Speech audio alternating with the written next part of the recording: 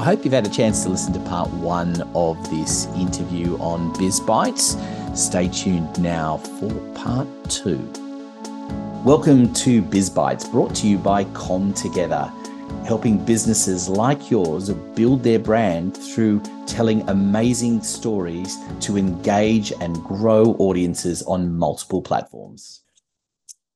Steve, I wanted to ask you a little bit and delve into your background a little bit, because we kind of touched on it the other day off air when you and I were speaking, but you've got a fascinating background and you've done lots of different things, and our paths almost have crossed several times, I suspect. So take me back. Where did you start out? What was the starting point for your career? Well, I got into business by accident, and it was actually an accident. I was a professional athlete training for the Los Angeles Olympics, doing too much of the wrong training and basically crushed 3 discs in my back. One day, 10 foot tall and bulletproof. The next day, I couldn't get out of bed. It's like, oh. And then through rehab, I fell in love with the fitness industry, and I fell in love with that and thought I could do this. I could do it differently. I could do it better. I was a pretty brash, cocky young kid back then. And in the early stages, I franchised a kids club into 5 countries and weight loss program into 2, and just created programs. And I'll stick to the sequence that got me here. In the Hunter Valley, Newcastle, we had NBN Channel 3, the regional TV station. They had a 3-hour kids Saturday morning segment. And I thought, they should have an activity. They should have a workout segment for the kids. So I sent them a proposal. I think they got it the Friday. I was in their office by the Tuesday, and we were filming the following Wednesday. So I guess they liked it. Which is crazy, by the way. Anyone that's ever worked in TV, I've never seen anything move that fast before. So that's quite amazing. Yeah, we had a 4-week trial that actually lasted until aggregation took over 2.5 years later, and Channel 9 amalgamated everything. But that was really interesting. It was a great learning, because as a live person, now I could get up in front, I could have 600 kids virtually eating out of my hands, doing an activity, workout, etc. But I had to think about, okay, I've got 3 big cameras here. I got 8 kids behind me that I had to sort of teach. I got all these kids at home. I had Big Dog over here that I had to sort of try and talk to, as well as what was going on. But I thought, hey, I've got this covered. I can do it. And then the first day I went up to the edit suite as they were editing, and I thought, oh, that's boring. It was what wasn't happening going through the lens. And that's one of the things that we teach, is like how to get you through the lens. So for 2 years, I actually spent 3 hours, and not just my half-hour filming. I'd spend another 2.5 hours watching the editing, watching the pros, how they did it, and really absorbing what it was. And there was a life bigger and better than just that segment. And after a number of years of knocking on doors, and you know what the TV world's like, knocking on doors, kicking down doors and whatever, Channel 9 said, yep, we love it. You can host and produce this show, which was the one that I wrote. So we had a live stint for 6 months on a network show, Channel 9, Saturday mornings. And then, as networks do, they saw a difference of commercial opinion and basically got screwed. But anyhow, that's life. And then Warner Brothers came knocking on the door, and they said, hey, listen, can you put a show together that gets our characters in this time slot, in this classification? I thought, ooh, okay. So we put it together and filmed it, and a version of that show is currently on that I have nothing to do with, and 10 years later it is still on. So I won't tell you what happened there, but all of those were great learnings, and I learned from a lot of good people along the way.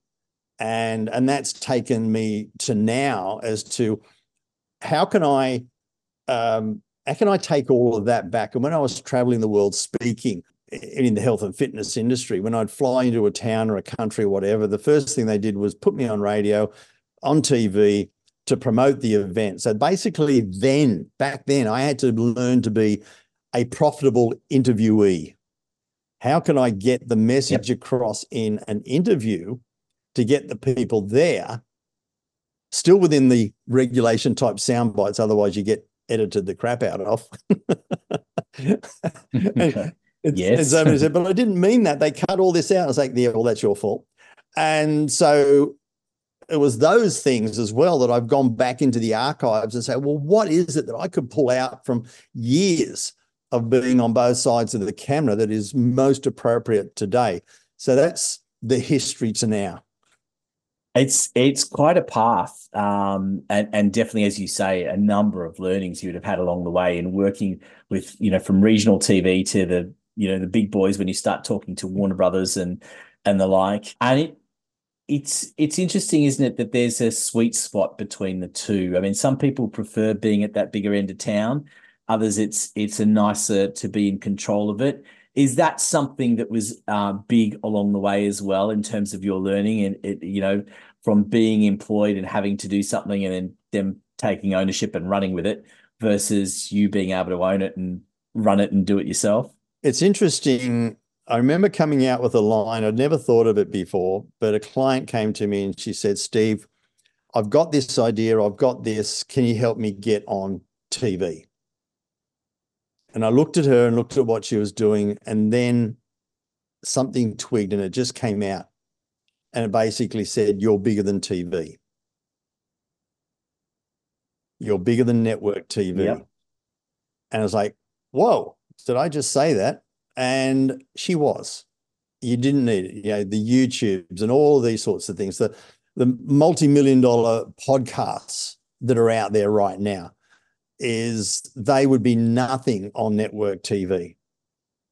So doing it the right way and you maintain control of it, it's a big thing because when I wrote that show for Warner and they said, yeah, we want it.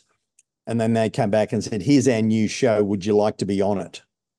The last thing that I wanted to be was on TV, being a little lackey. To me, it's the creator, the owner, and there's no money being on TV. The money was in all the other products and licensing. I said, no, thank you. All the best. So, yeah, it's how do you put your strategy together to get the most out of, and this is how you work with your people.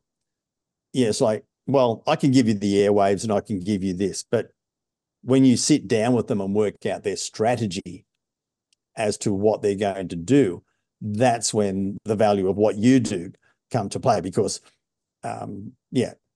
people can put people on to do a podcast, but to the quality and to get the returns that you help your people with, that's a different ballgame. Yeah, I think there's so many extremes of it. I think I was recently told to have a listen to a particular podcast, and I don't think they did it with any sort of level of animosity. I think they genuinely thought that this particular podcast was quite good. I found it almost unlistenable because, and this is a tack that I advise people do not take, they had clearly pre-recorded a bunch of questions that they always ask the same questions, and they sent that off and asked people to record their responses, and then they kind of glue it together. And I really wasn't sure of the point in doing that. But you've got that extreme where I think it's done badly. But what I found really interesting was that you go the other extreme now in this trend on television to show podcasts. So I know, for those that are listening in rugby league playing states will be familiar with the Matty Johns podcast is a good example. So Matty Johns has his own TV show, and that is a genuine TV show, but he also has his podcast. And what they do is they literally sit them down at a desk that's just a plain old desk. They're wearing, they've got microphones in front of them. They're wearing headphones.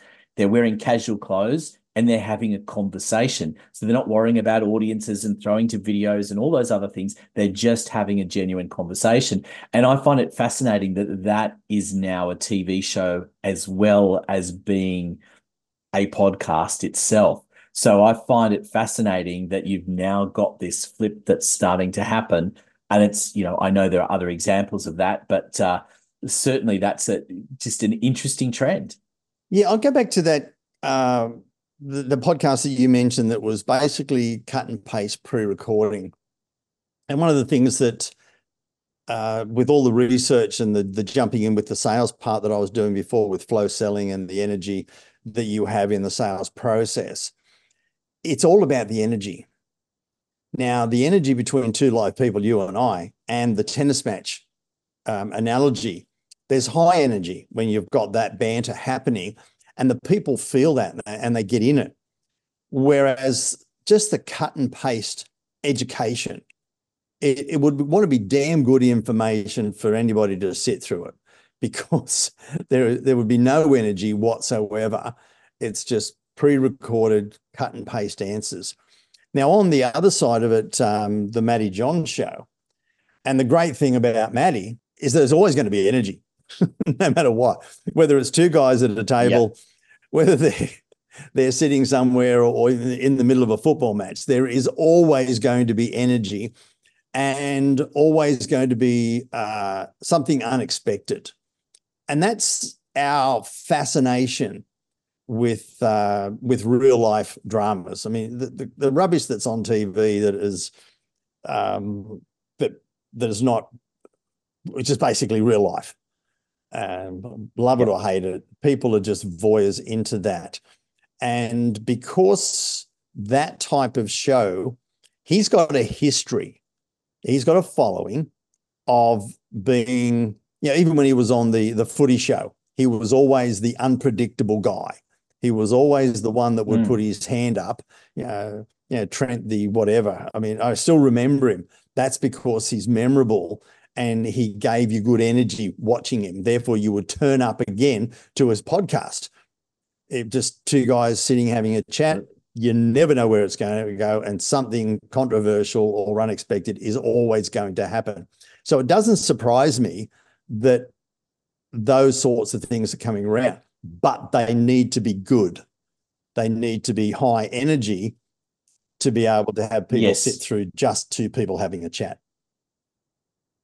Yeah, and I think, and you hit upon a really interesting point, and it's one of my pet peeves, is that a lot of people, and you talked about it earlier, a lot of people define themselves as being passionate about a particular subject or a leader in a particular subject. If you write that, then it's a nonsense. Don't write it, show it. And that's the great thing about, as you're talking about Matty Johns, that there's unquestionably the guy is passionate about rugby league and we'll talk till the cows come home about it, and you feed off of that energy. And I think that's the same when you're talking about that. I mean, there's no doubt that people listening to us on this particular podcast are going to hear our energy for podcasting because it's there, right? And, it's in our blood. We've been doing it for a while.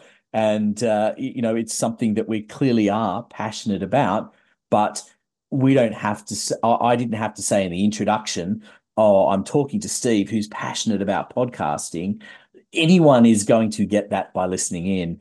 And I think it's a really important lesson, because you want to be a great guest and to be a great podcaster, if you're going to be have your own program, is you need to give over that energy. Yeah, it's the energy. Well, the ease that we talk about in this, and I want to come back to one other thing. So I'm going to cross my fingers and hope I remember what I was going to say in the first place. And we tell people that it's the energy that you deliver, the emotion that you create, not the education that you teach. And that's the big thing there. And we tell the people that we don't want to hear that you're passionate about something. We actually don't want to see that you're passionate about it. We want to feel that you're passionate about it. And when people don't say it, we don't hear it, they don't say it. It's like, that's the last thing we ever want you to say, I am passionate about. If you can't demonstrate and me feel that you're passionate about something, then it's a lost cause. You just don't get up and say, because I remember so many times, and I tell the people, you go to a networking event or you go to somebody and they'll be sitting there and they'll have a piece of paper virtually in front of the camera. And they'll say, hi, my name is, and I am passionate, and this is the worst one that I always get, I am passionate about helping women have their best life. Just like, Well, I tell you what, it just reminded me of something. So this is going to go into the memory banks for people because this is going back a while. Those that remember the wonderful comedy sketch show Fast Forward, and there was the impersonation of Darren Hinch on those shows, and there was a particular sketch where he was talking about. In fact, I think it wasn't actually Darren Hinch. I think it was a sketch on Mike Willisey, who's now passed away. But there was an allegation at one point that he might have been a little bit tipsy on air. And Darren Hinch, I think, was doing it, reading something about it, and this is in the comedy sketch, and he talks about the fact, and he couldn't even read the Auto Club cue, you know, and it was, and I think back to those lovely things. But you're right, people that are reading scripts and it doesn't come across in the same way. I know I've been inspired by the great interviewers of the past, and certainly, I'm heavily influenced by the likes of Ray Martin and people like Graham Norton and Michael Parkinson, who the clipboards were there sometimes as a prompt, but more often than not, it was just a great conversation that they have or still have in the case of Graham Norton. And I think that's what makes it really interesting for people. And you get that, as we say, the energy and the emotion coming through. And I liken it back as well. When we go back to our school days, there were teachers that we all had that went through the motions. And then there were teachers that had a massive influence on us because they clearly loved the subject matter that they were talking about. And that sticks with you. And I think we have that in business as well. There are people that get through to you because of the way that they deliver. yeah, it's the other side of the coin as well. Now, most podcast hosts are taught, do your homework on your guest, know some things to talk about, and as well as some of the questions that may be sent in. But what the guests don't do is they don't do as much homework on the host. They just think, well, all I got to do is I've sent my questions in and I've sent my lines and my bio. I just have to turn up. No, you've got to do as much research on the host, their audience, what particular parts of what you know and you can talk about will be of greatest unique value to the audience. And that's what you bring to the table. And what 2 or 3 unique things do you know about the host that you could bring out in a conversation to really let them know that you've done your research, and let the audience know that, hey, he's somebody who cares about the host, is not just here to, deliver a monologue. They don't realize to be a good guest, you need to be as diligent as a good host. Yes.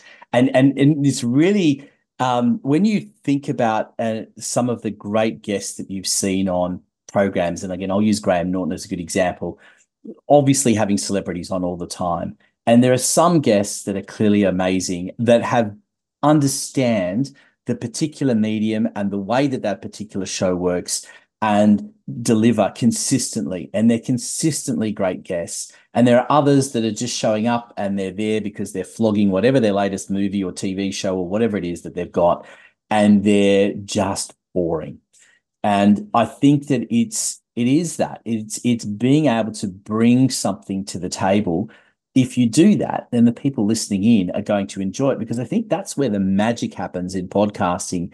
People that are sitting there and listening to a conversation between 2 people that are clearly, emotional and engaged in what they're talking about is fascinating for someone to sit and listen to. And hey, I would never have been able to get that deep into that conversation, but I'm a fly on the wall on this incredible thing. There's so much value that I'm picking up on this. I want more of it. And that's what you want. I know I talk to people who are looking to do their own podcasts and say that the real secret is you've got to pretend you're talking to just one person, because if you can make a difference and you can influence one person, then you've made a positive change in the world, and that flow and effect will come back to you in bucket loads over time. And when you do speak to one person, this comes from back in the old video marketing days, and the ability to reach through the lens to communicate with the people. Now, you and I have got a couple of screens. I know if I was to look at you, you're over there. My face is here and the camera's here. And so most of the time I'm hardly looking at you at all. I might just come across and have a look at some of the different facial expressions, see what's going on over there. But most of the time it's here. And we've got a saying from back in 08, 09, when we first did video marketing, is reverse the lens. Use the lens as a telescope into the life of the one person that you want to talk to. Who is that person? What are they feeling today? What are they wearing today? And just talk to that one person. Now, we used to be able to, I probably still can, look at somebody and tell whether they're looking through and communicating to the person, or whether they're looking at the camera thinking, oh, shite, it's looking at me. It's just like, there's a camera there. Okay, I know I've got to look this way. And they're just not communicating through to that one person. We all want millions of views, but they're not all going to be in the one room sitting on each other's knee watching the one screen.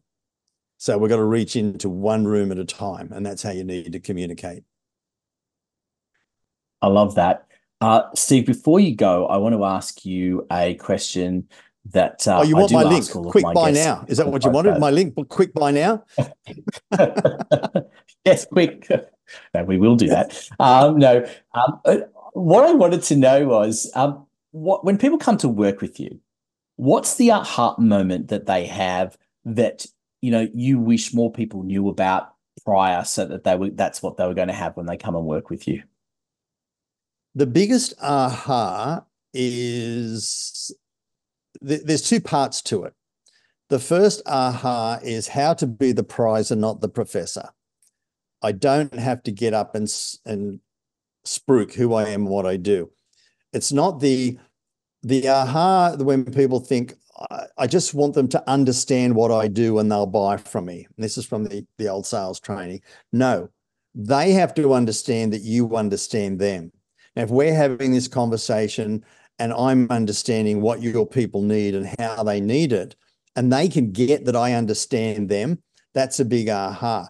So it's reframing that I'm going to be communicating with those people. The other biggest aha is it's not all about giving good information and sticking people into your funnel. There are so many other ways that you could leverage that you could just be yourself and attract the people to you, not force them into a funnel. And people get that. Normally, we've got a training program in the second or third week. It's like, I get it. There is all of this, and we were just doing this. It's get on, give some information, give them a link, and hope the hell that one day they'll find you. It's not going to happen. It's relationship first, and then whatever happens after that. And then it's the trinity of the relationships. It's all three of you, the host, the guest, and the audience. Absolutely. And I think it is a really important point for people to remember, is that it's not just on the host to maintain that relationship moving forward. It's a two-way street, and the opportunities are there. And I look forward to the fact that, Steve, what's going to happen is you're going to send people they've been through your program, going to come and be a guest on my program, and then I'm going to help them put their own podcast together, and we're going to create this great opportunity for more people to get on more podcasts and really make this thing grow, because it's just such a fantastic medium. Steve, we are going to do what you want us to do. We're going to definitely put links to all of your stuff and how to contact you in the show notes of the podcast, because that's what we always do. And we want people to connect, and we want people to enjoy that. You've been an amazing guest, and I know we could probably talk for another couple of hours, quite frankly, on podcasting, and I'm sure we'll get that opportunity in the future. But in the meantime, thank you so much for being a part of BizBytes. Mate, it's been an absolute blast, and I knew we were going to have a lot of fun. And to the guys at home, when we got on just before it, I think we got on less than 2 minutes before. I said, what are we up to today? What sort of framework? He said, no, well, let's just hit the button. I know what we're going. I said, okay. And that was our prep. And we had enough confidence in each other that if Anthony was going to lead me down any rabbit hole, he could, and I'd get out. And he knew what you needed. And that's where the discussion went. And we just had a good time. And I hope you guys found value in it. I'm sure they did. And I think that's a great way to end it. So everyone, thank you for listening in to this episode of Biz Bites, and stay tuned for more coming up very soon. Biz Bites is brought to you by Together for all your marketing needs so you can build your brand, engage audiences on multiple platforms. Go to comtogether.com.au, follow the links to book an appointment for a free consultation.